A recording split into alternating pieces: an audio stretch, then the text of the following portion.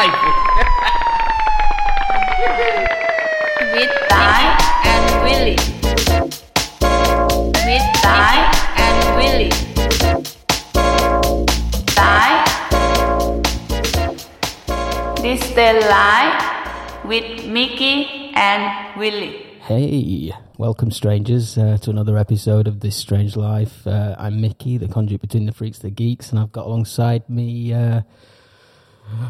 what's he called? James. I'll let you introduce yourself because you don't like me calling you a novelist, really, do you? But I mean, that's what you are, a writer. Well, not these days. No, it's a bit of a dirty word. But we have three novelists today. Myself, James Newman, writes books, and we have Mr. John Burdett, author of the Sonchai series of crime novels. There were five, weren't there? Six. And it's Sonchai. Sonchai. So Sonchai's the protagonist, is he? He's like a Lukrung detective. That's which right. For our sort of Bangkok listeners is half Thai, half Farang. His dad was a Vietnam vet, a white Vietnam vet, and his mum worked in a bar. And he's what a start in life. Not an unusual combination. No, but he's a totally fair. Well, I'd say he's a totally fair kind of police officer, isn't he? Compared with most in the city, and that's kind of his charming. He's fair. He's very connected to the internet. He's also a devout Buddhist. He's a complete man. He is. Wow. And we also have Christopher G Moore in the room as well, who has written. I'm going to get this wrong as well. I'm going to say 19. 20. I thought it was 27, but that was just in the series, in the Vincent Calvino series. Okay, right.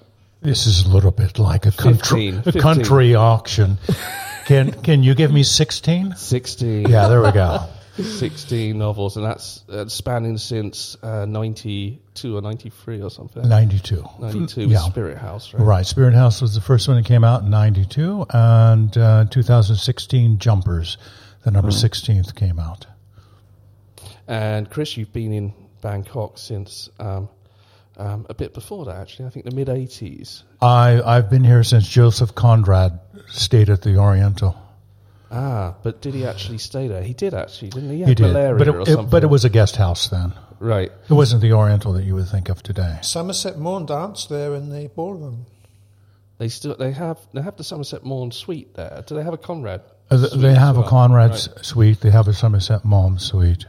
They have a Gore Vidal suite. Wow. And it's like $1,000 a night. So Mandarin Oriental Hotel, if you're listening, we are looking for sponsors. And venues. And suites. And suites. Because we're in, what building are we in? RSU Tower. RSU Tower today. Yes. Our normal venue has slipped out from beneath us. Yeah, so I think we've just got to give a quick nod to this place, where we are today. It's very formal. We're in an office kind of meeting room environment, which is not what we're used to on this podcast. We're used to a kind of quaint little room above a bar, which is really nice and full of character, and everybody loves going there.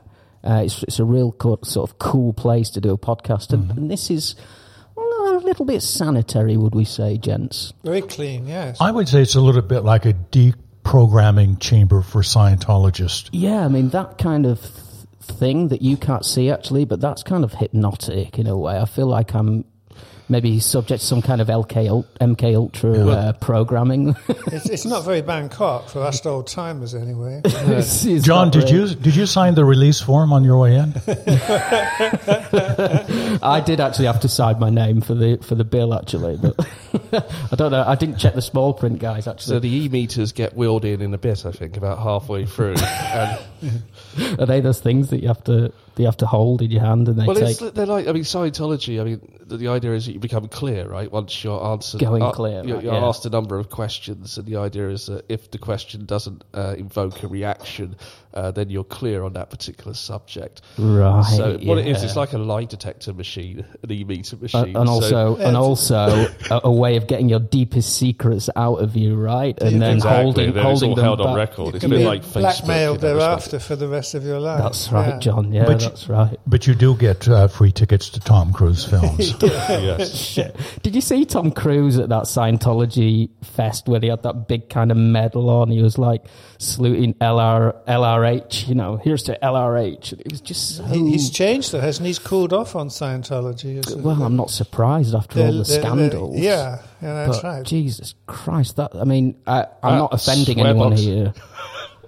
Jesus Christ, did I say? Oh no, that's the Lord's name. Oh, okay. That's only $5 then instead of 10. But I must just say, guys, I feel really lucky because in doing this podcast, I get to meet some really cool people, and whenever else in my life would I get to sort of sit next to three just really cool, great novelists and, pioneer. Well, you said not pioneers, James, buccaneers, right? Just wander down Soy Cowboy. Of the sea. Yeah. But I wouldn't get you for an hour and sober, right? I might get some dribbling, some late hours dribbling into your sort of vodka glass or something. Well, there might be a background noise, put it that way. Sadly, this is as coherent as you'll ever get us. No, so this is great. And Christopher, I know did you recently do the Bangkok podcast?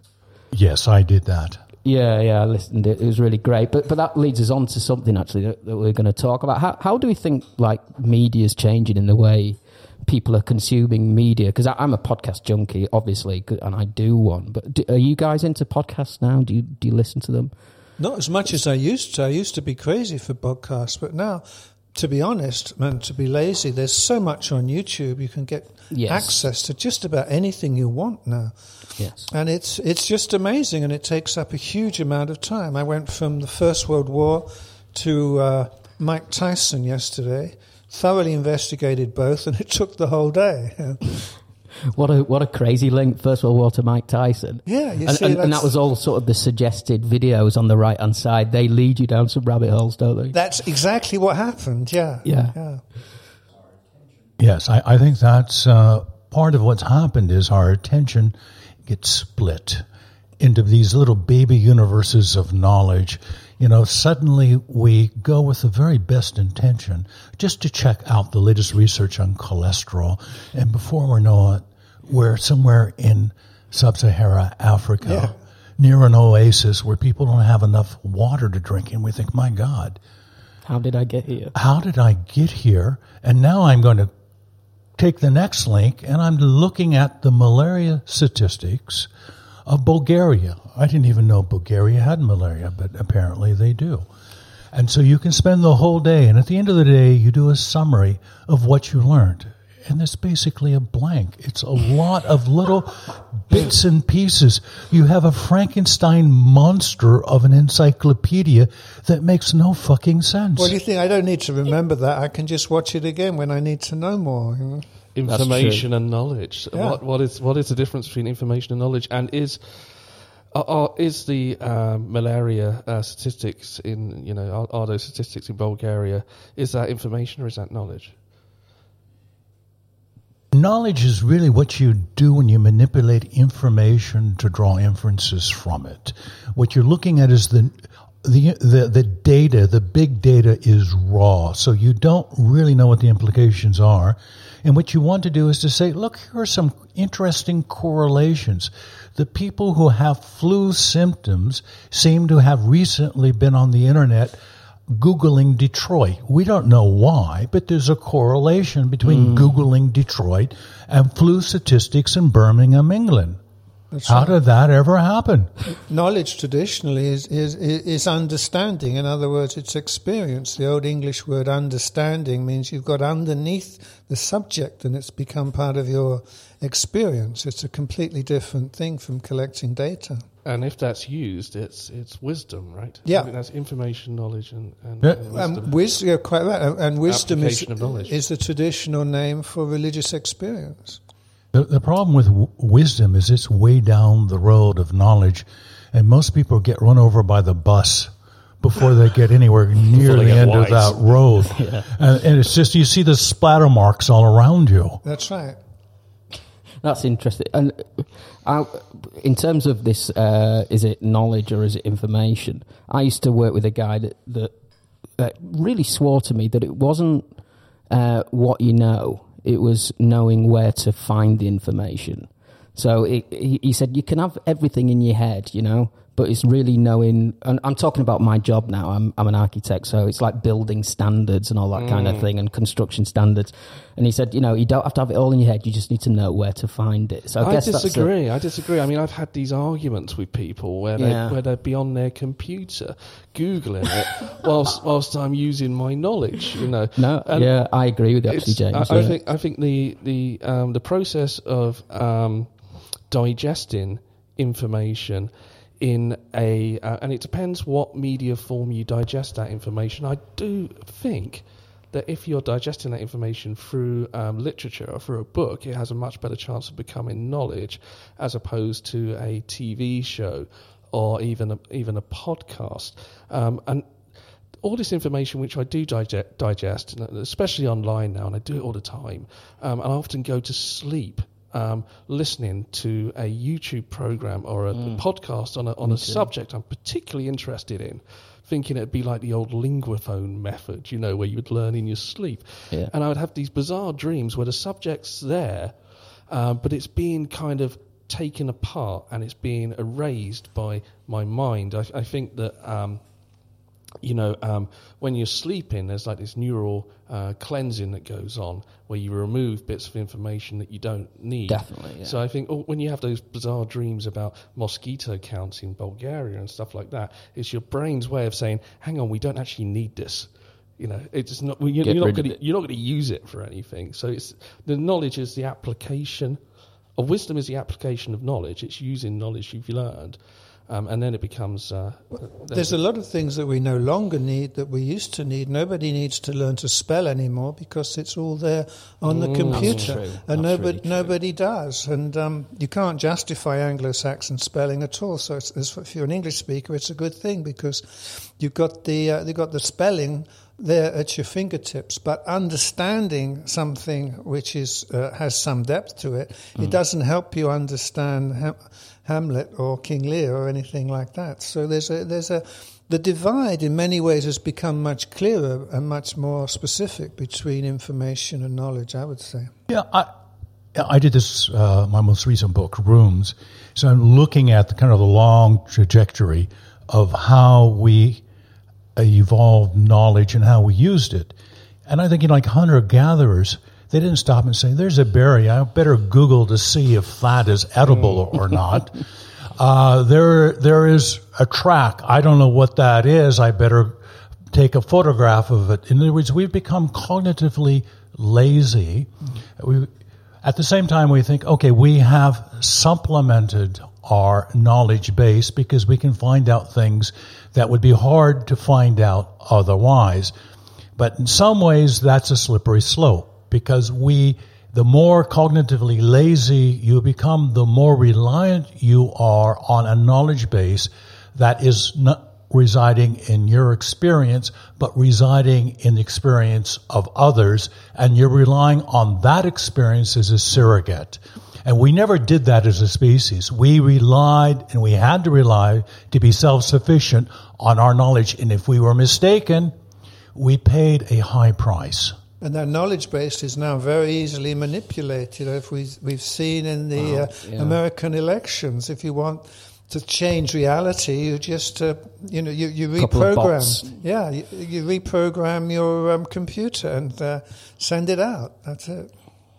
That's interesting. That to me is really interesting. That the whole we're storing everything in the cloud now, aren't we? And if the power went out, even just for a few few weeks or a few days, there'd be turmoil, wouldn't there?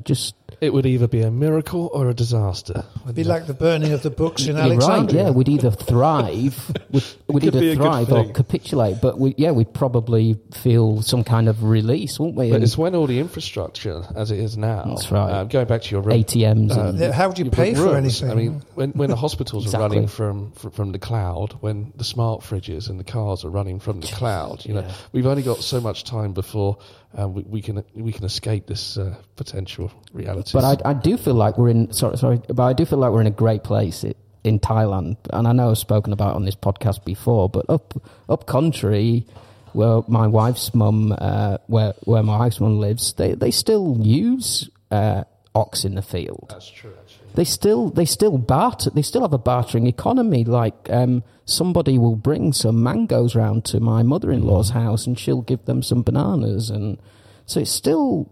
I think if the power did go out, I think America would be, excuse my language, fucked. But I think here I'd just go up country for a couple of weeks. Isan would be thriving. Yeah. They'd have the food. Yeah, they have it. The bullocks. They'd have everything. Exactly. I think we're in a good spot here for the apocalypse. They're more anti-fragile, to use a current term. Definitely. Is our fragility? We live in a city, Bangkok, of about 12 million people. Cut the power here, wait 6 weeks, and see how many people are left. People could not survive. If you can't... Once the looting's done. There's no aircon, there's no refrigeration, the transportation system stalls, you can't get food in, you can't get water, you're going to have epidemics, you can't flush the toilets, and so as a result, you suddenly find a whole city that would collapse. The people who had lived the most untouched lifestyles up in the top floor of the penthouse suite and who rely on getting down each day in the lift to their driver in the limousine and occasionally travel by SkyTrain if they feel like really, roughing it with the locals. These are the guys most vulnerable, and this is what... But, I mean, you talk about vulnerability and panic. You only have to look at the smog today in the last few days. I tried to buy an air purifier. They're sold out all over the city. You cannot buy an air purifier anywhere. This is panic. It's cheaper to die, isn't it? And the masks as well. It's difficult. You know those old cartoons of the guy with the trench coat. You want to buy a watch. Now it's now it's a mask. You want a mask? You want to breathe? I'll make you a bargain on this. And you come back to my place, and I've got air purifiers. Someone needs to do a meme on that and stick it on Facebook. That's a good one, Chris. Hey, misters, you fancy living? Yeah. But someone said to me, and you guys know the history of Bangkok better than me, that actually the smog's pretty much like this every year. It's just more... I disagree. I've never known it that's bad. I've been here 18 years, and there's always been smog, but nothing like this. I mean, you get a headache, you get a sore throat. I'm pretty resilient. I was brought up in the pea supers in London, but I've never experienced anything like this. Oh, right. Okay. So, yeah. I mean, it was bad here in the 90s until they basically banned leaded fuel. Mm-hmm. That was a huge, significant improvement to the air quality. But the result is that with many more cars in the city, a lot more construction, coal-fired generator plants, seasonal burning, all of that adds to the fine, small particles that you can't see. We look at a haze and we go, whoa, wow, that's dangerous. When it's not hazy, it doesn't mean it's not. Yeah, is that it's safe? The PM 2.5s or whatever. It's that is the particle micro measurement. It is like 1/3 of the diameter of a human hair, and when that gets into your lungs, you can have some very serious problems. But the big problem is the diesel, though, isn't it? I mean, they had exactly the same thing in Paris, and they just banned diesel, and they've got a sort of a vendetta against diesel. Yeah. And it has helped a bit in Paris. So I guess, That's crazy. For years, we were all urged to buy diesel, weren't we? And then suddenly we're all getting... I just bought a petrol car, actually. But anyway. Yeah. But I wonder if that would help over time, the banning of diesel. I mean... I don't know. They're using alternate number plates in Paris, and that seemed to help quite a bit. Ultimately, it's the private car and the truck that's the villains of the piece. Well, and it's the thing is it's the larger economic system that relies on cheap transportation to deliver services and goods. Diesel is cheap, and it's not, diesel is just not one thing. There is an international standard for what goes in diesel. The Thai standard is below international, so it is a dirtier diesel that's being burnt at the moment, and that's causing the problem. And since diesel has been subsidized, about 38% of the new vehicles that are coming in are diesel. And then you've got all of the old buses in Bangkok, and you look at these black clouds that they're sending into the atmosphere, and then you think, I wonder if anyone's aware of what's causing some of this problem. Yeah. They're the only buses that have the windows open as well, because then they're free too. What's it actually doing? I mean, I go running every day at Benja Kitty Park around the thing, and someone said to me, you basically may as well not go. You're killing yourself because you're running straight into that pollution. Like in your, you take it deeper into your lungs. It makes me feel good, though. Endorphins, but... It's like jogging in a coal mine. So the one thing that I do every day that gives me some semblance of psychological well-being. Stop doing that. I've got to stop doing that now. It's bad for me. Holy shit! I'll if I didn't have my run, I'll tell you what. There's Mickey before a run and Mickey after a run. And the one before a run is not get a Xiaomi treadmill with a Xiaomi air purifier in the apartment. And, good one, yeah. You can rest assured knowing you're making the Chinese rich whilst you're... We've started shutting our windows at night, but it's just as bad inside, isn't it? If you don't have an air purifier. But yeah, okay. I might try that. Xiaomi. Is that a good brand, is it, James? I was. It comes with a Chinese social ranking credit system attached. Yeah, you get like a plus 20 score the moment you purchase it. And if you're listening to Xiaomi, we are looking for sponsorship. This is good. I'll see what you're doing here, James. I like it. Yeah. So the Chinese. Yeah, I mean that's crazy. So if you buy a Xiaomi, you can get like some sort of business class tickets or something, or get a quicker train or something. You can get your children into basic schooling. Right, okay. Yeah. So you guys, James, I know you've been in Bangkok 18 years. Christopher, how long have you been in Bangkok? I came in 1988 to live. Holy crap, so that's 31 years. Something like that, yeah. And you, John? 18 years I've been Holy here, shit. Right, 2001. okay.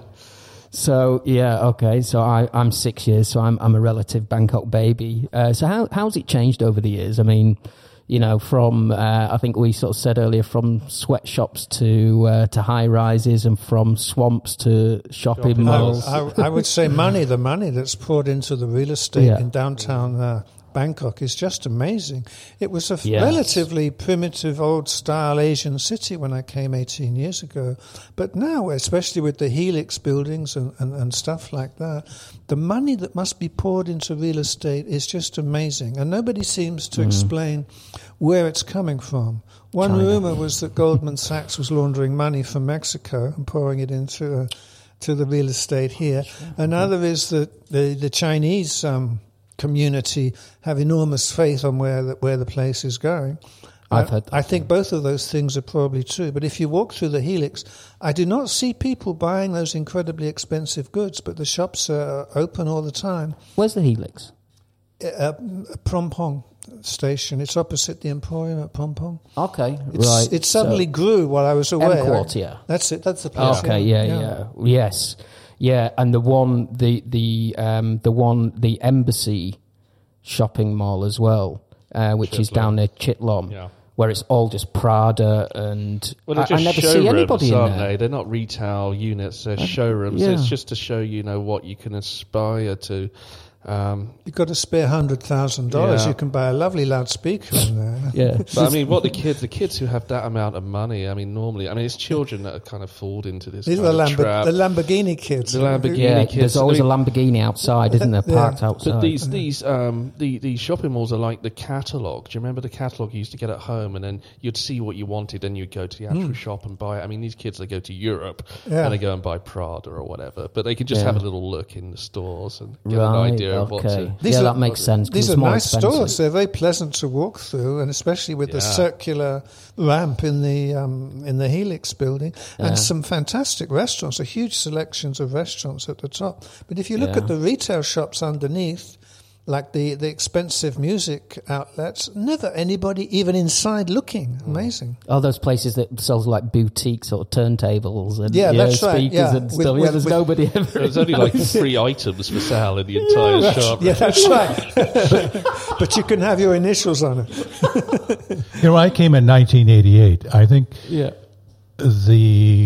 Bangkok was a very different kind of place. The world was a different place. Sure. We have to take into account the interconnectedness that we have now. In 1988, you had to have a special license from the government to have a fax machine. Everyone had dial phones. It was unbelievably expensive to phone overseas. If you wanted to know what was going on in the world, every Friday or Saturday morning at the Foreign Correspondents Club, there would be a reel of the American news that people would come and see what had happened the previous week. In other words, we lived in a far more isolated Bangkok. It's hard to imagine how fundamentally social media and the internet has leveled things in the world. And we got all these high rises here, but it's not just Bangkok. It's you look at Shanghai, you look at Hong Kong. I remember going to Hong Kong in 1983 for the first time and seeing the city then. And you look at Hong Kong now, it's unrecognizable. It's unrecognizable. From 1983, just like this place is. And Shanghai, the same thing. So it's not just Bangkok that has grown up. I was almost going to say flowered, but I'm not certain if this is the appropriate metaphor in this situation. It's more like mushrooms that have come up.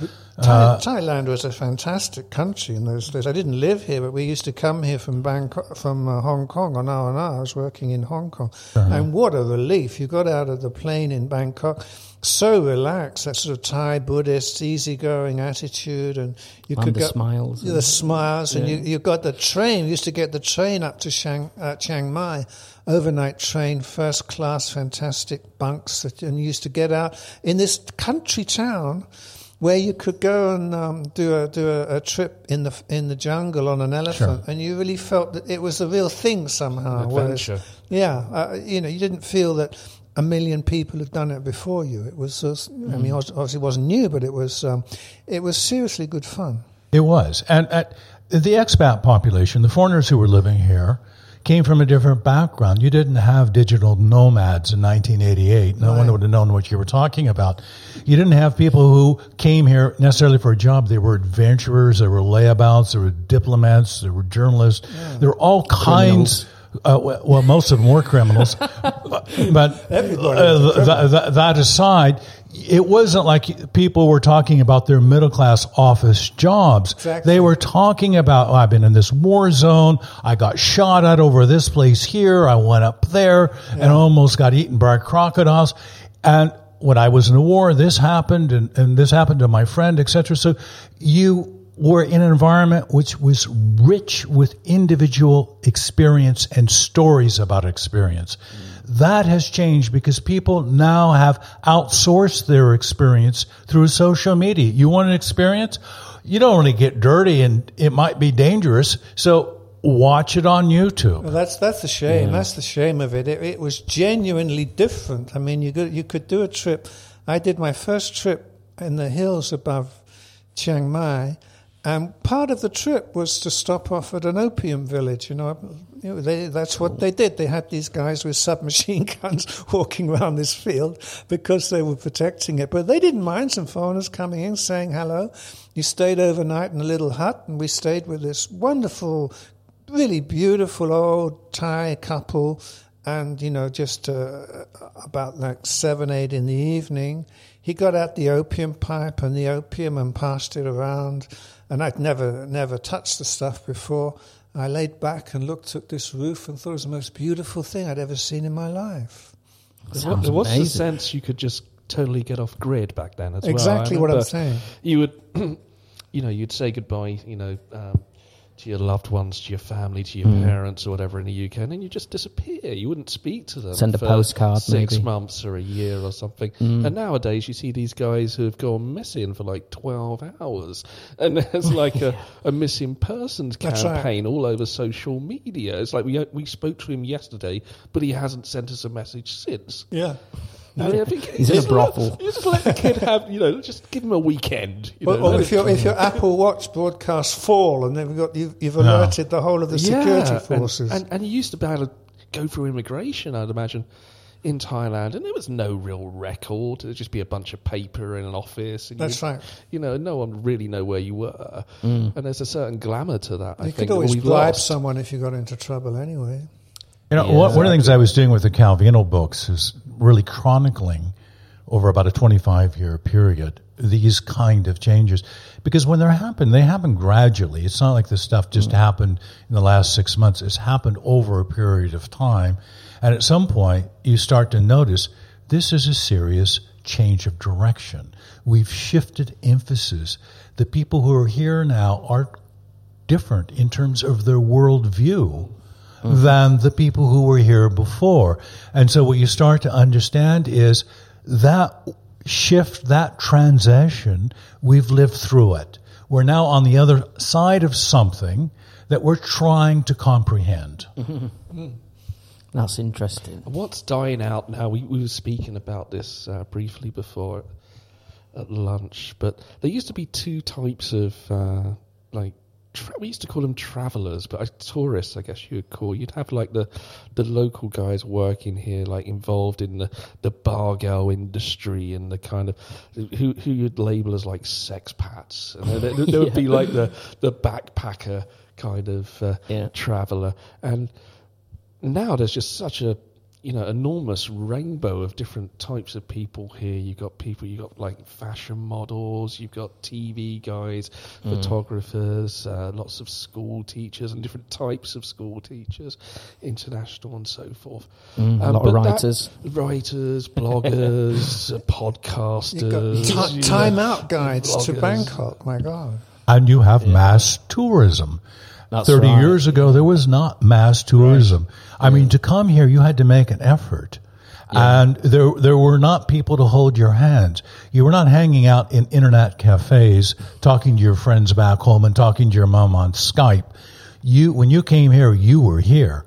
And you were cut off from the outside world for all practical purposes. And that was part of the fun. I mean, that was sort of why you did it in a way. Exactly. Especially if you worked in Hong Kong, the last thing you wanted was to be connected. You wanted to relax, be in a completely different atmosphere. Yeah, you had your Lonely Planet and your little phrase book. I came first in 2001 backpacking. Cassettes and as well. I had cassettes and a Sony Walkman. Did you? Yeah, I did too. Cap. Yeah. Yeah.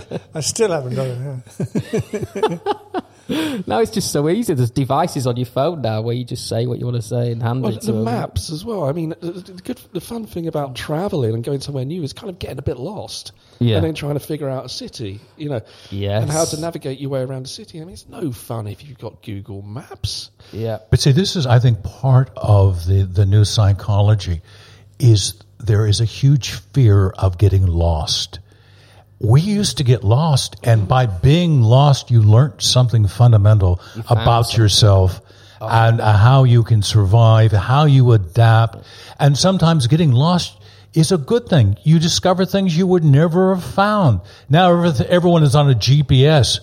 And the great fear is, my God, my GPS isn't working. Yeah. I could get lost. Yeah, people have nervous breakdowns just thinking about stuff like that. That's how scientific discoveries are made, by scientists getting lost and going off track and thinking ways they shouldn't. It's how novels are written. It's how novels are written. That's really true, actually. That nobody takes like risks anymore, do they? And like just goes off the beaten track and says, okay, what will be, and wherever we end up, let's just go in that direction. There's none of that now, really. Well, what happens is you'll find this story. They discovered the body. It was half eaten by wolves. Yeah. This is what happens when you get lost. Yeah, when you go off the beaten track. Yeah, there's all those horror stories, isn't there? Well, there was that lady down in Koh Tao, I mean, in Death Island, if we can call that call it that here. Oh, those half-eat. She got eaten by monitor lizard, and these guys they were sitting on the beach and they saw this lizard crawling up into the jungle and coming back down, with body parts in its jaws or whatever, and they walked up there and they found this woman who had apparently committed suicide and then left herself in the forest to be eaten by the lizards. Oh, I thought you were going to say she offered got herself lost. to the lizard. She didn't speak to her parents for 24 hours. Well, you can get lost, but you have to be careful who finds you. If she'd had an iPhone. Now, yeah, if she'd been online, it would Or she never could at have- least have taken pictures. They're pretty dangerous. What's the, I'm sorry, I'm going to go right off track here, but you get the Komodo dragons. What's the difference between those and the big monitor lizards we get here? So they're the same thing. different species, they're not the size. same. The monitors are not carnivorous normally. It's the Komodos Right. are. They But they can bite you, carrion, don't they? If you're dead. The monitor anyway, either lizard, but especially Komodo, what kills you, even if it's just a small bite, is The poison. Yeah, Bacteria. The bacteria apparently is amazing that they've got there. But apparently it's all a big show. There's one thing I didn't do when I was in Hong Kong, but I had friends who did it. You go and they find an animal for the Komodo lizard to kill, and everybody stands around and takes pictures. It's just a big show. There was a great video online of a monitor lizard devouring a monkey, and it's just got the whole monkey in its mouth, and you can see the back legs and the tail of the monkey, and it just. Now that's the kind of knowledge I need. Yeah. It sounds like a political commercial. That's the difference between knowledge and information. Gone full circle. Brilliant. So where next? Toilets, guys. from monitor lizards to toilets. I don't know. This is great. We were talking about Terminal 21, and this is a shopping mall just down the road here. Yeah, opposite I can see it from my room. You're on Soy 14, right? Yeah, right next to where Hemingway's used to be. I live 2 doors from there. Oh, well, I think you have to explain. Terminal 21 is the basic architectural format is, if you can imagine, a shopping mall based on an airport terminal, but it's not exactly a terminal because each floor is a special country or region of the world, which is also an airport terminal. I know that's confusing, but no one seems to really care. I've never understood that place. Why call it Terminal 21 anyway? And it's all about clothes. It's just a massive clothes outlet. There's not much more there. Yeah, it's very Solzhenitsyn, isn't it? Yeah. Terminal 21 is something you expect in Siberia, where you go without clothes in a very hard winter situation because you're politically incorrect. Yeah. So be careful, John. And you get some sort of prison camp. People go there to commit suicide as well, don't they? Or get killed by cops. Yeah. I've had it all. Yeah. They mistook it for the airport. But Terminal 21? Which floor's that on? The suicide floor? Yeah, if you've ever been shopping there, you would understand. I guess because you could get that huge elevator that goes all the way. That goes all the way up the top. It's like a roller coaster. So you've got plenty of opportunity. Yeah. Yeah. You have, but actually, Terminal 21, bloody good food in the food court. I'll tell you that, because we eat there all the time. So there you go, travellers, backpackers, if you're listening. 30 baht, you can go up to Terminal 21, 6th floor or whatever, and you can get a good meal for 30 baht. And it is an actual retail place as well. It's not a showroom. They're all kind of small stores, particularly so if you want to sponsor us, so if you're listening, Terminal 21. See, the problem with Terminal 21 and the rest of this is that the great thing when we came here years ago is life was on the street. Yes. The street life is being killed because the food court now is the same price as street food. Yeah. And so people are not eating on the street. They're not that whole community of people gathering of all different backgrounds eating on the street was part of the wonder of living in this place. They're killing the atmosphere like in Kaohsiung Road. But, I mean, you used to be able to walk up and down Sukhumvit, and especially on the odd number side, and you could buy just about anything you ever needed, whether it was a knife, a dagger, Some samurai sword, a samurai sword, Viagra, condoms, pornography, paperweights.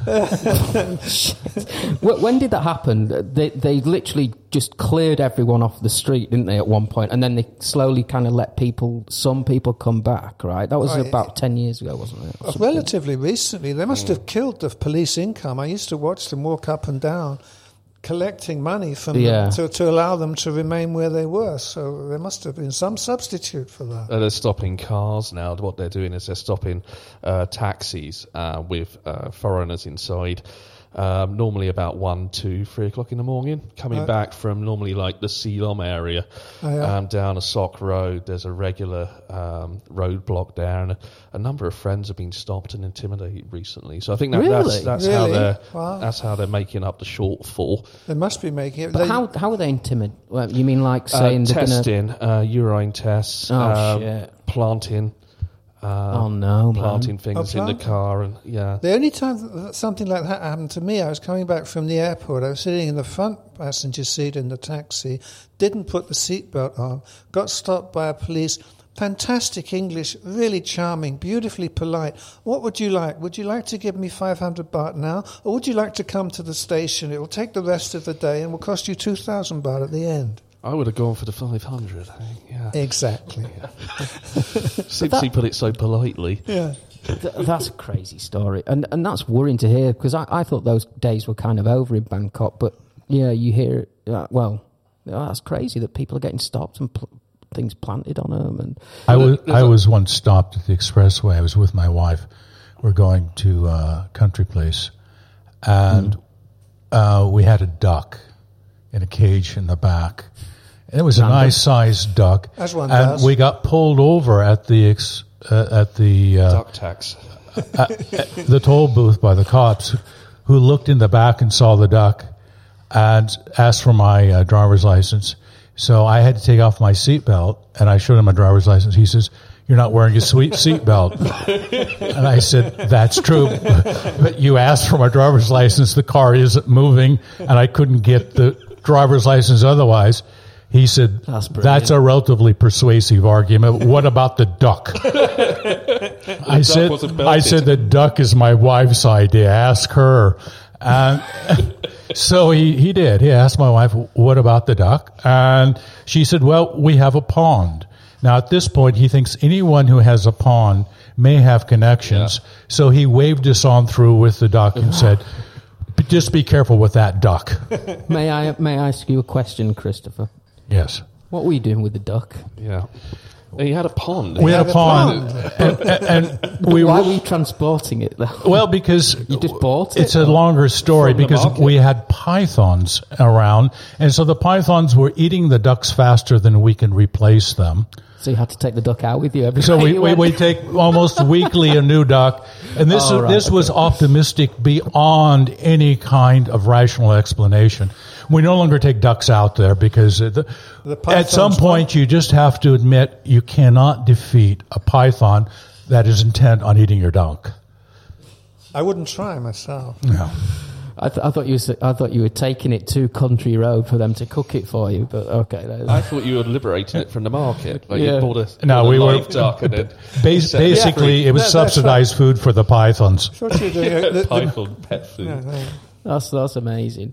But so you guys were around when, like, I always hear it, but like parts of Sukhumvit were actually just rice paddies, right? Some of the parts that are really developed now were still basically rice paddies. My original apartment on Soi 27, part of it was still a dirt road, and it would flood every rainy season. Yeah. And it would flood up to just below the knee. And that's when the snakes would come out. And that's when people would send their maids for resupply of essential items. Ducks. Such as ducks. No one ever saw a duck in that water, as far as I know. At least I never saw one. But there were lots of rumors of various snakes and other reptiles in that area. Mm. Now, I just passed it, I was saying to John earlier today, and noticed two huge new hotels that are going up at the mouth of that soy. It's totally unrecognizable to what it would have been 30 years ago. I don't know that they've actually fixed the floods yet, though, have they? I mean, the big floods were only about, 5 years ago? And you had to wade across some of the subsoils. 2010, it was a big flood. It was amazing. I mean, you could get swept away.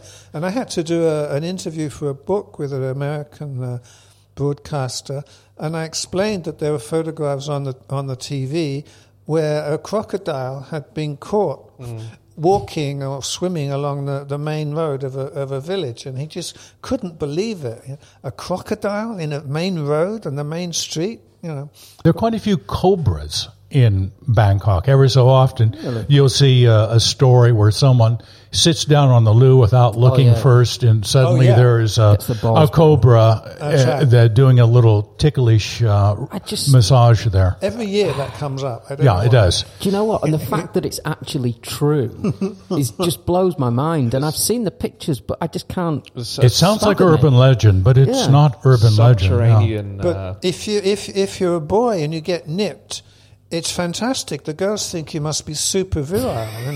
Huge balls. I mean, you've got to make sure he doesn't cut it off. But if it's just a little nip, this one kid had it, and he was the star of the show. Swinging his big balls around town. Superhero powers. Yeah, that's right. Circumcised in Bangkok. Snake man. Yeah. But that subterranean ecosystem, you've got the rats down there in the sewers, and the snakes eat the rats. And is that right? And the monitor lizards are down there, because monitor lizards basically live from eating shit. That's why it's such an offence to call someone a monitor lizard in Thailand. It's really offensive, because there's two reasons, I think. That one is they kind of live off eating shit.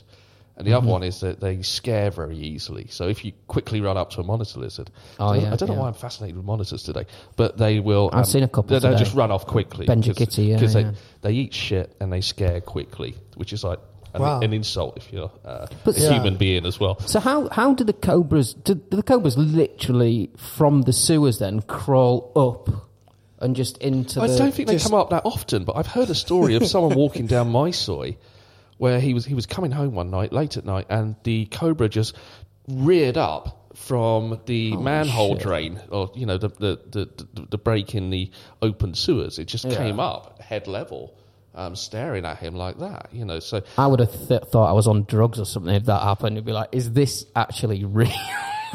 At head level. Yeah, I mean, it happened so quickly, you would wonder if it was like a ghost or something, in Thailand. It's not only cobras, though. It's pythons you hear quite a lot about. Yeah. They're pretty big guys, those pythons. See, we're rooms people. We live in these self-constructed shelters. And we don't understand. We've invaded an ecology which was snakes and rats and monitor lizards and alligators, crocodiles, all kinds of things. We've invaded and occupied their territory, and we feel offended that they're still here. In fact, that's what Bangkok was. It was just a swamp. It wasn't where anybody wanted to be. They wanted to be over the other side of the river. And before that, they wanted to be in Ayutthaya. This was very much a third choice. And not that long ago either. If we look at cities like London and Paris and compare it to Bangkok, we're the mould growing on the bread, aren't we? Definitely. Yes. But it's kind of the capital of Southeast Asia in many ways as well, isn't it? It's a desirable place to live. And I think if you're Asian, it's a good place to start a business. It's reasonably low cost workforce. In many ways, it's replaced Hong Kong as where you can come and start a business and make money. You try to do that in Hong Kong, you'd be eaten alive these days. You couldn't rent anywhere; it's so expensive. You couldn't rent a shoebox over there. But here you hear a lot of people doing really quite well starting businesses. Right, but is there a lot of red tape, and do you have to pay off some people, and is there a lot of sort of under the table deals that need to be done to get these things moving? Everybody says you have to pay protection if it's if you're on the high street, if it's retail on the high street. I don't know if that's true or not, but everybody seems to say so. You want to start a bar or something, you're going to have to pay protection. Yeah, I think for most foreigners, the easiest interface in Thailand is in the nightlife area. So it's easy to see what's going on. Well, it's not easy, but if you spend enough time, you get an idea of what's going on. Mm-hmm. And you have to be careful to project that on the rest of the economy. Because I know a lot of people who have done business here very successfully who never had to pay any... Yeah, me too. Any actually, money, yeah. So it's here, but it tends to be isolated in certain sectors. Yeah, entertainment sector. Basically. I think if you're a hotel business, you'd be fine. Any kind of office-based business. Yeah, I was going to say a couple of friends I know have construction-type project management businesses, and that they don't. But if you open a bar in Pattaya, well. Different story. Yeah. If you open a bar in Pattaya, by definition, you're not a businessman. And you're paying Russians. Yeah, I saw the other day that you might know this as being sort of crime writers, but there's Hell's Angels, isn't there, in Pattaya, I think. Have you guys ever written about those guys or had any dealings with them? I'm really interested in motorbike gangs. I think they're pretty cool. So if you're listening, Hell's Angels, we are available for sponsorship. Yeah. I thought it was the rich Harley Davidson boys who used to go on these long expeditions to China. That was the big motorbike scene of a decade or so ago. Right. But that's changed, hasn't it? You've got these Australian Hell's Angels. Yeah, you see stories in the paper about murders and drug deals and stuff, don't you? And you wonder how pervasive it really is. They call them, don't they? The MC, motorcycle clubs. Yeah, I just find that so cool, man. But I mean, that's romantic. The only ones I have met, I met this one Dutch guy, and I won't reveal his name here, but he was a Hell's Angel, kind of cooling off, as they say, cooling off in the Far East. And his deal was he would find out where a drug deal was taking place between the buyer and the seller. And these were like big, €1 million or so. And he would turn up with a bunch of heavies, armed, take the drugs and take the money, sell the drugs, keep the money. It's a perfect crime because the drug dealers aren't going to report it to the police. Yeah. So as long as you've got... And he'd do like one of those a year and spend the rest of the time down in Pattaya or in Bangkok. Shit. That's right. So I don't think the clubs here are active. They're kind of cooling off. I hear a lot of stuff like that. I was told the story just a few weeks ago in English, and a middle-aged heroin addict came over here, wanted to buy some heroin, so he chatted up like a 6'6" Nigerian for some reason. And the Nigerian said, "Sure, man," sold him some stuff. He took it home. And, of course, this Englishman was outraged because it wasn't the real thing at all. Went back to the Nigerian, just told him how angry and upset he was that it had been done, and this wasn't fair, that wasn't the way you do things. So the Nigerian said, "Sorry, man," and gave him some more. And it was exactly the same stuff. What a dumb heroin addict. Yeah. Yeah, I mean, if you are, in the business of, trafficking drugs or whatever, you wouldn't make a deal with the first person you met on Zuckerberg. Right? It was not a smart move, no. Yeah, you got to network a little bit before you...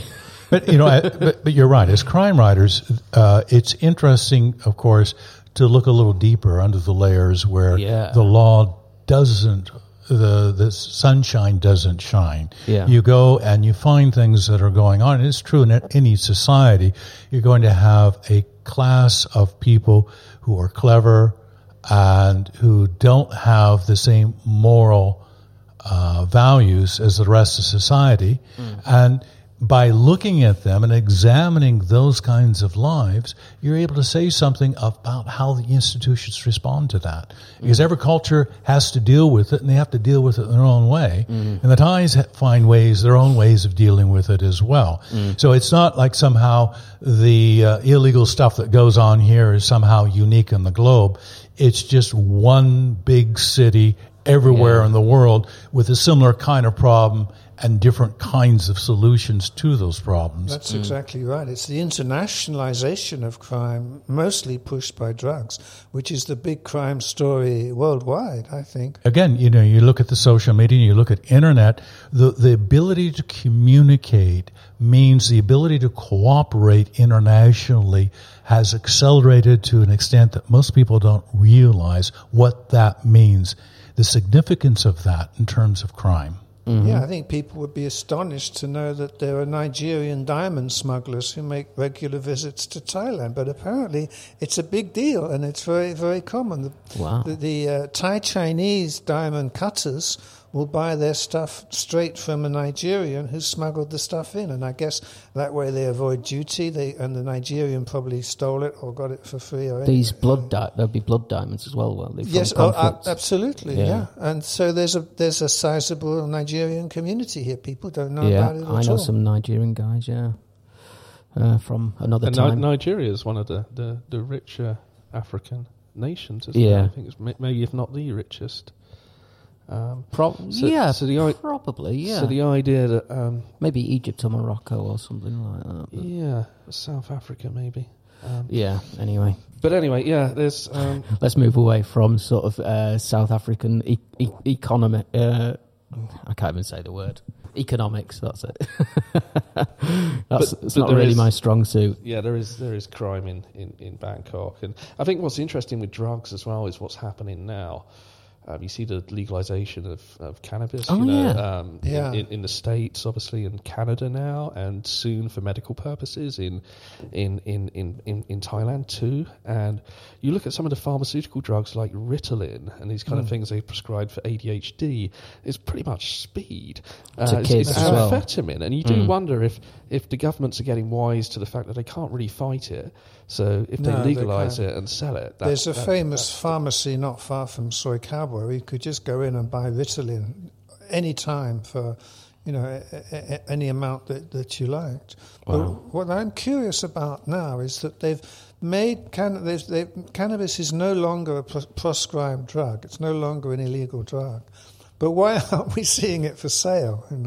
I mean, if you're caught with cannabis, presumably they can't prosecute you. I'm not medical card. I'm not certain if that's the case at the moment. I mean, the part of the challenge of living here is that when you read the media, wherever it is, if it's print or online, is you have things that are aspirational, and the aspirational things appear to be absolutely done deals, and they're not.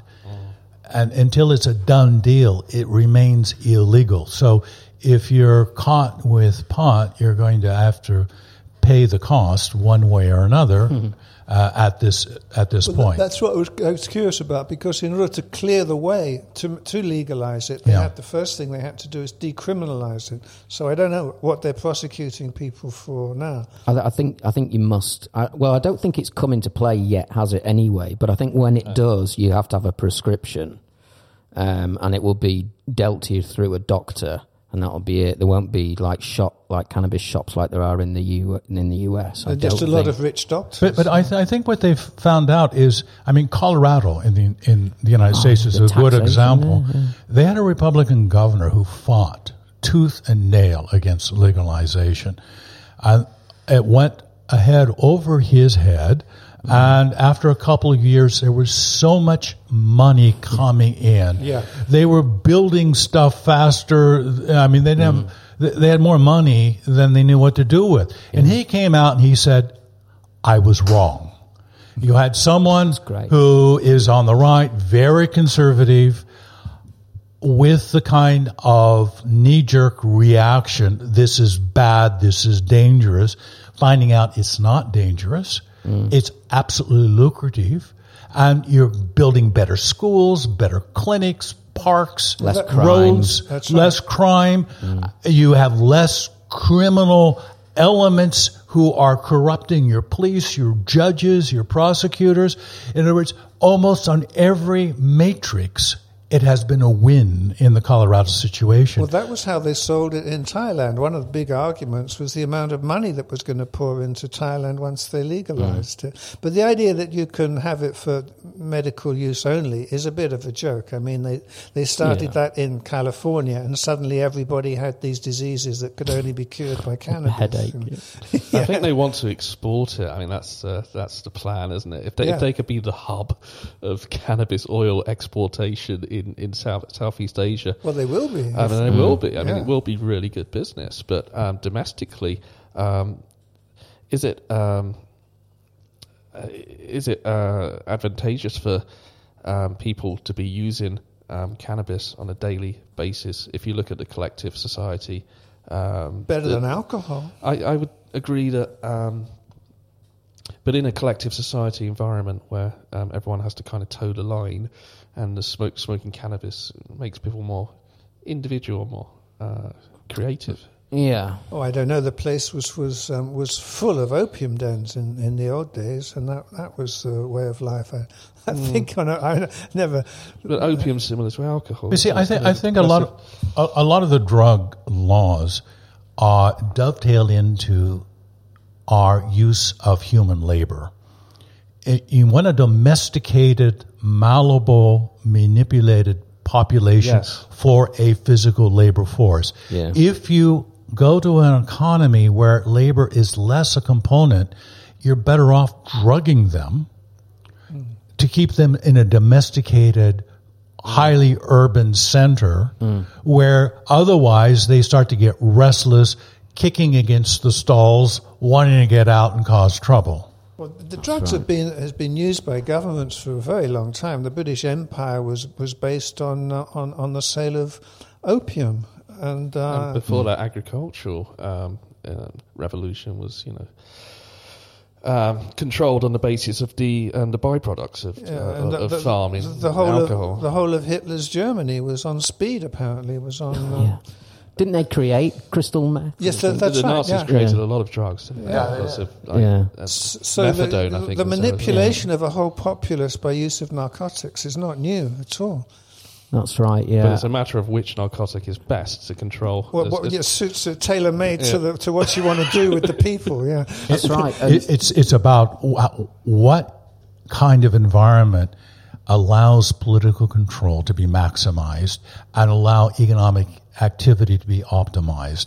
And they're constantly tweaking the dials on that in order to keep the system from flying apart. But I think something you said a few minutes ago, Christopher, it's like they want to tether you, the government wants to tether you to your sort of 5 sense reality and keep you in that sort of work sleep kind of rhythm. And I think that's why they pushed against like weed and psilocybin for so long. So you think outside the box when because you don't want people to kind of the light to go on and people to become woke as they call it these days. You want people to toe the line, and that's why they went hysterical about LSD. I mean, they went absolutely crazy to suppress LSD. If you question the worldview, which is the consensus view, that makes you a danger. Yeah, exactly. And as a writer, that's your mission, is to question that worldview and to get people to reflect upon it. That's right. And what does taking a hit of acid or a few mushrooms do? That really starts you questioning the worldview as well, doesn't it? You question your reality. Well, that's why we had Mark Devlin on this podcast, who's a musical conspiracy guy, and that's why I didn't really agree with him that when he said the government was sort of swamping the place with LSD. I thought that would be counterproductive.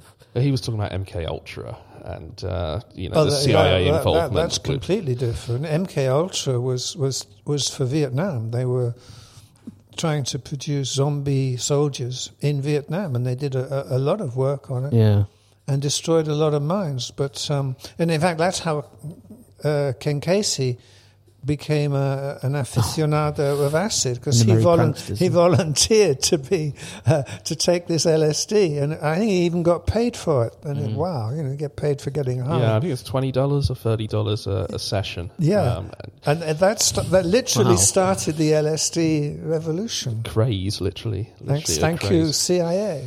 Yeah. Wow. Okay. But Mark's argument was then the LSD became more ingrained in American countercultural society as a result of people like Hubbard and Timothy Leary working for the CIA and flooding, San Francisco and the West Coast with LSD, and then the same people working in tandem with the Tavistock Institute in London, purposely flooding London with LSD so they could manipulate the people. which seems like a reverse argument to me. I don't buy that at all. Happening. The absolute opposite happened, and the Tavistock was dealing with the consequences of people taking LSD. Think of Huxley's Brave New World, Soma. So, in other words, it's often been said, you look at Huxley's vision and you look at Orwell's vision, and Huxley's vision seems to be the one that is playing out, because the Soma is the ultimate drug that creates that sense of well-being and happiness, even though you're living in squalor and everything around you isn't quite right, but you're easier to control. And the easier you are to control, the less expensive you are to maintain as part of the domesticated population. That's right. So Soma perhaps isn't a drug at all. It's a handheld device. Maybe. I mean, that's the ultimate drug, isn't it? Now, cool. the mobile telephone, you can be living in any kind of shack or, hovel and still be escaping to this world. And when 3D and immersive technology, interactive technology, comes to real fruition, which we'll do quite soon, you could really be living any kind of miserable existence, but participating in VR porn. Would you want to die like that? I mean, Huxley's great thing, when he was about to die, he had himself injected with a drip of LSD and had people sitting around him, his best friends, and they said it was the most beautiful death they'd ever seen in their lives. Did the same thing, and how could you stop old people and people who are dying? I mean, what moral right do you have to stop them from doing that? Exactly. And they say that you give an old age pensioner one hit of morphine, mushrooms. Okay. And they did studies, and they said after one hit of mushrooms, they were less afraid of dying. They were taking these basically terminal ill patients and giving them mushroom therapy, and basically 100% across the board. After one session on mushrooms, they were not afraid of dying anymore. 5 sessions, they were horny as hell and danced Soy Cowboy. That's right. Michael Pollan, who's an American, wrote this incredible book on how to change your mind. Yeah. And he had a lot of credibility because he went into the whole psychedelics from a very skeptical, conservative point of view, wanted to be safe, was afraid, believed all the stories that you'd want to jump out of windows and so forth. And he started to see the kind of propaganda that had been used as kind of a smokescreen over what those experiences actually were. And so that book is really a journey of discovery for someone like him. And that book probably has done a lot to open a public conversation about psychedelics and about how our worldviews have been manufactured. And just say no in the Reagan era, and it was all that crap. Yeah, wasn't it? and people now are resisting the manufactured template of a reality that they know is not serving their interest. That's right. When we're so flooded with opiates, and well, in the US especially, with all Vicodin and whatever it is, and OxyContin and all that crap, and and they're sort of holding back, things that grow in the ground that nature's given us. And I think people are seeing it's a con. That's because governments can't make money out of that, but they can make out of the manufactured article. Correct. I mean, that's particularly so with the opiates. You ban opium and then you make everybody addicted to an opiate. How crazy is that? The government defines what resources can be exploited, by whom, and who gets to keep the profits from that, and what to deal with the waste. What's really scary, though, on the figures is that a lot of governments could not possibly have existed unless their people were addicted to a drug that they had to pay duty on. I mean, that's true of the British Empire. That's crazy. Apparently it was true of Hitler's Germany. It just goes on and on. Now, and we talked about this a little bit at lunch. I mean, if you look historically, the two most essential factors of civilization over time have been slavery and drugs. And when we think of slavery, we think of it kind of from an American point of view of blacks, but slavery is much more than a racial category. It is a category, an economic category of political and economic systems that elevate an elite and allow them to basically see the rest of us as domesticated resources to exploit what needs to be exploited. That's exactly right. And a fantastic example of that, if once you admit that alcohol is a drug, which it is, you see that whole thing operating in Russia. The Tsars allowed vodka in Russia. They realized they could make a lot of money out of it, so they made vodka pretty cheap and pretty available. They realized that the people were simply destroying themselves with vodka. They couldn't let it go on. Under Lenin, they banned vodka, or they reduced it to an absolute minimum. After about 10 years, they realized they were losing so much money that they legalized it again. At the present moment, vodka income, government income, in other words, tax on vodka, represents 45% of the government's income. Holy shit. There's a vested interest in keeping those people completely dependent on alcohol. I think it's a very good point. I mean, you take alcohol and then you take cigarettes, another drug. Think of the casualties that arise each year from smoking. Yeah. The millions of people who die from that. Yeah. And people say, oh, well, that's just kind of grandfathered in. Why is it grandfathered in? Yeah. Why would the mass slaughter of millions of people be something that's grandfathered in? Why don't we revisit that? And indeed, one of the things I've noticed living in Bangkok all these years is how few people now you see smoking. Yeah. 30 years ago, most of the Thais that you would see, they were smoking. They were smokers. It was a smoking culture. Socially unacceptable not to smoke. Yeah. And smoking and drinking, the White Lightning home brewed stuff makes people pretty happy and groggy at the same time. Yeah. This has been great. What a fantastic... we've gone for about an hour and 20 already. We can go on. Or we can take a break, or we can wrap up. I mean, I do want to really talk to you guys about what you've got coming up in terms of book releases and what if you want to promote anything. But James, have you got any more topics you wanna cover? There's a list of topics on a whiteboard in front of us in this kind of office environment that we're working in today, and. The subject I've been interested in and researching recently is pirates, particularly during the golden age of piracy, which was kind of from the late 1600s to early or halfway through the 1700s. And the pirates kind of went in two directions. They went to Port Royal down in Jamaica, one side.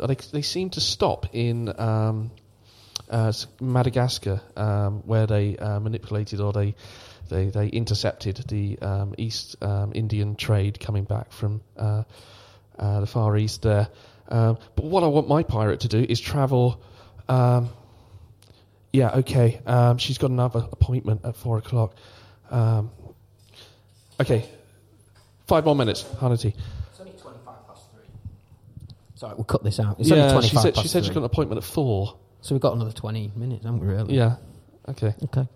All right, keep going. So pirates, James. I was heading towards transgender pirates. Well, we can't miss that. Well, and a number of these pirates, or two particularly famous ones, were actually female, and they managed to jump on board down in Portsmouth or wherever it was, right? And live as men for a number of years before the rest of the crew realised they're actually women. And I find this hard to believe, but apparently so they just like paint beards on and stuff.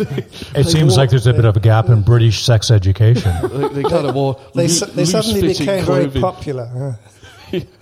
That's great. And spoke like with a really deep voice. They didn't speak much, and when they did, it was kind of down like that. So they controlled their own ship as well, or they were sort of part of someone else's crew? Two of which, Mary Read was one, and there was another lady, pirate, who became captains. Yeah. Really? So but in China, you see, I wanted my main character to jump on ship from London, and then travel down to China, where there was pirate activity. That predates, obviously, the golden age of Western piracy. Oh, huge in China, yeah. And their number one pirate character was a female as well. That's right. who commanded a number of ships, not just one. She was terrific. And a known female? Or again, hiding her sexual... No, she was known. She was known. Yeah. Okay. Yeah, Borges wrote a fantastic story about her. Sorry, carry on.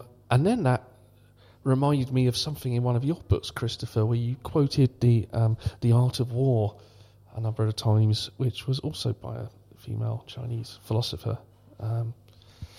So yeah, that was my idea, to take from west to east, a young lad, like a 14, 15-year-old boy who lives in the Minories in London, where they used to kneel the bottles, so the kids used to sleep in the ashes there. He's wanted for a crime, and instead of, he managed to escape and jump on ship and travel to. So these pirates, were they all? Was it all like individual sort of business, or was it state sponsored?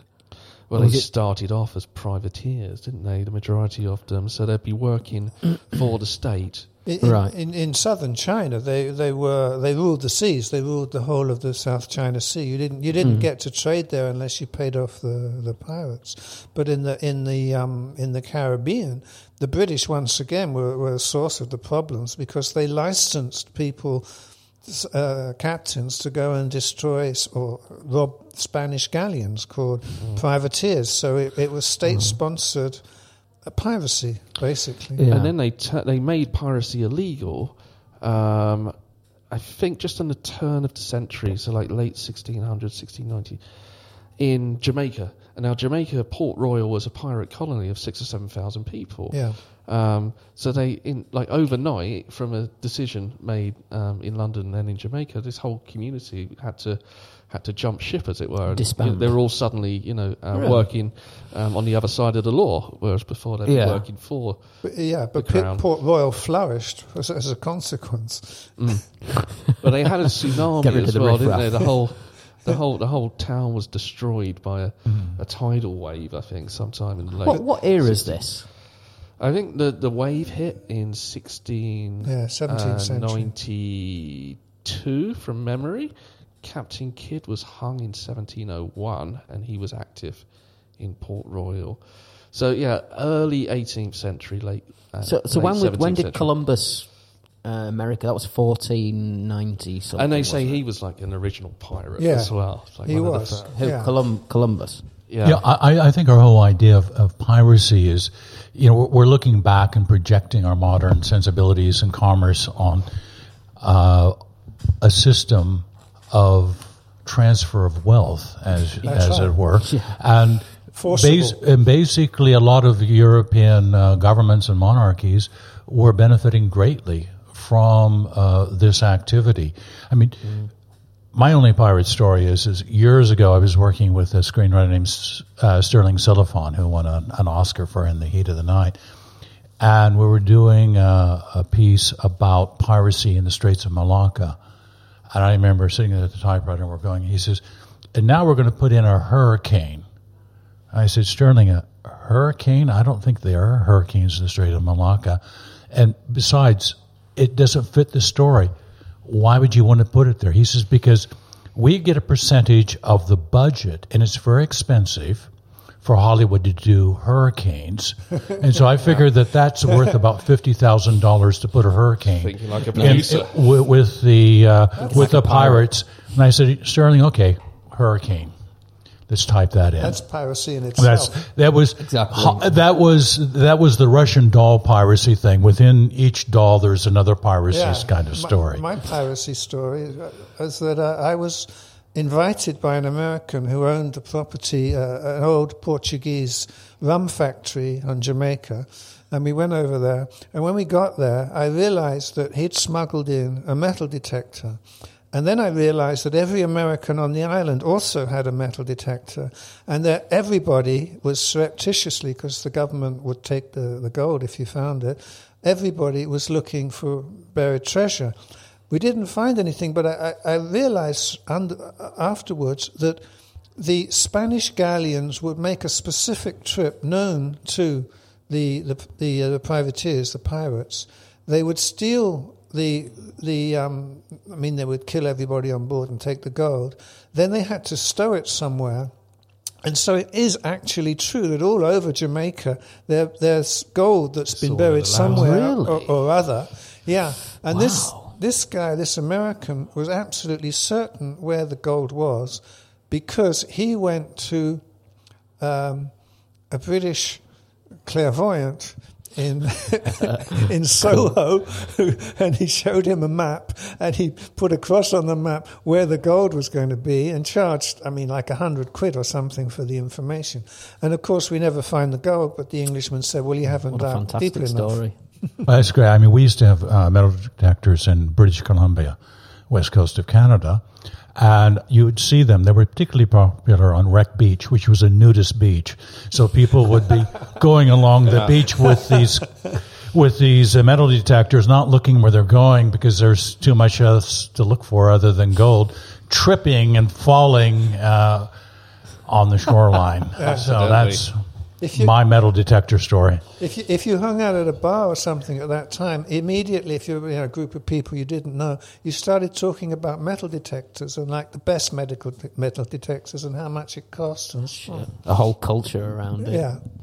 Now it's headphones. Yeah. Headphones and mics. It is. It's headphones. So, guys, are we gonna? I think. I do want to just ask you guys then. Christopher, you've got a new. Is a new book out now, or it's just about to come out? It's out now. It's called Rooms on Human Domestication at Submission. Okay, and the basic idea is our species has always been migratory. Mm-hmm. We lived in small bands. Mm-hmm. We moved about every 2 months, and that is how we evolved. And then about 6,000 years ago, we started to seriously live in man-constructed structures. Mm-hmm. And as an architect, you'll understand that the fundamental notion of a secure structure is it protects you against nature. Yeah. In other words, we were taken out of nature. We were taken out of the ecology. Mm. Our relationship changed fundamentally. We saw it as a threat rather than the place of bounty. Mm. And as a result, psychologically, we changed. Our behavior, our social relations, the way we dealt with strangers, and ultimately we became domesticated. Yeah. And it is the journey of our domestication that I write about. That's great. I'd be really interested in reading that. It always amazes me when people kind of say the great outdoors, like it's this kind of wondrous somewhere we're not supposed to be. Yeah. I couldn't have put it better myself. Like this way we've created these structures around us. And you think about you're born in a room and you'll probably die in a room, and 95% of your time is inside of one of these structures. You look around, where is nature in the place we are right now? There's no evidence of it at all. It's all grey. We're totally isolated. Yeah. And that has a huge impact. It's why people can't take climate change seriously. They're too disconnected from the outside. That's right. And we've all done it when we've had perhaps a night camping or sleeping under the stars, and it makes you feel pretty good. Sitting next to a fire. That's where we're supposed to be. Yeah, and sitting around a fire, camping, looking at the stars. There's something just wonderfully kind of natural, romantic and beautiful and natural about that, isn't there? And nowadays, unfortunately, with smog and pollution and light pollution, we're disconnected from the stars as well, aren't we? We are. And we're paying a huge price for that psychologically as well as physically. That disconnection is not sustainable. Yeah. And we're finding that out, and we're at a state of denial. Yeah. So, sorry, Christopher, did you say it's out? It is out. Right, okay. Yes. So you can get that. You can buy it on Amazon.com. Excellent. And so we search for Christopher G Moore. G Moore, Rooms on Human Domestication and Submission. And I guess while we're talking to you, Christopher, is there a place where people can find you? Do you have a website where people can? Yeah, I have. If you just, put my name, Christopher G Moore, in Google, you'll find my website. It should come up pretty much at the top. All right, and we'll put it in the show notes as well. Okay. John, have you got anything you want to promote? Anything new or anything exciting you're working on that you want to tell us about? Well, I always want to promote my last 6 books with the Sunshine Dipley Cheap as the star. I can report that Netflix has it's been optioned forever by different companies, but Netflix have optioned it. Cool. And they... well, I don't know. People option things. It's heartbreaking. They option and then they don't make the movie. But I'm hoping Netflix will do something. Netflix Thailand or pardon? Netflix Thailand. Will it be a Thai?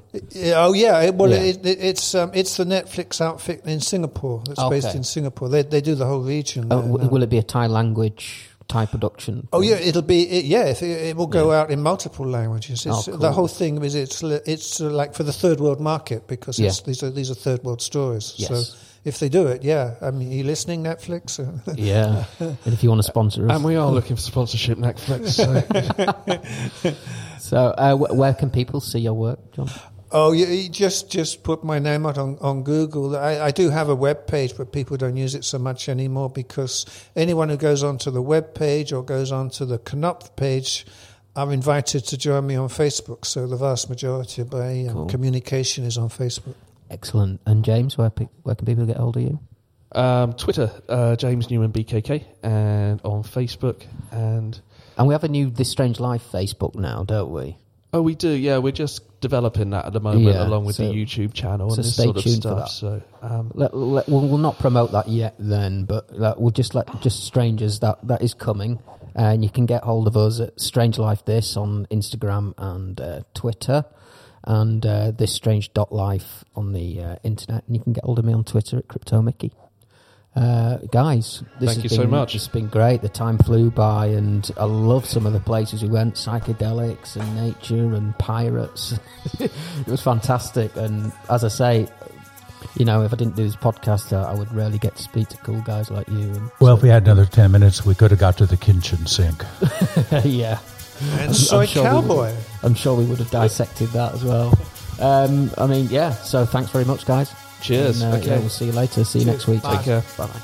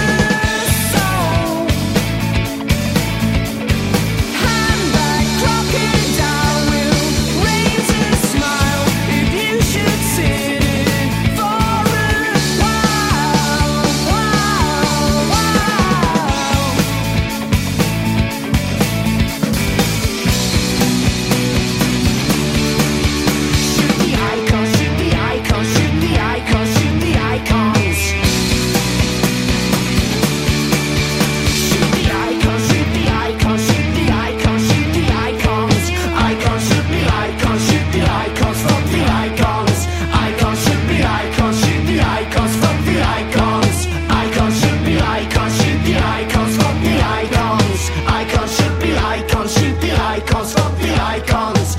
Icons should be icons, shoot the icons, fuck the icons. Icons should be icons, shoot the icons, fuck the icons. Icons should be icons, shoot the icons, fuck the icons. Icons should be icons, shoot the icons, fuck the icons. Icons should be icons, shoot the icons, fuck the icons.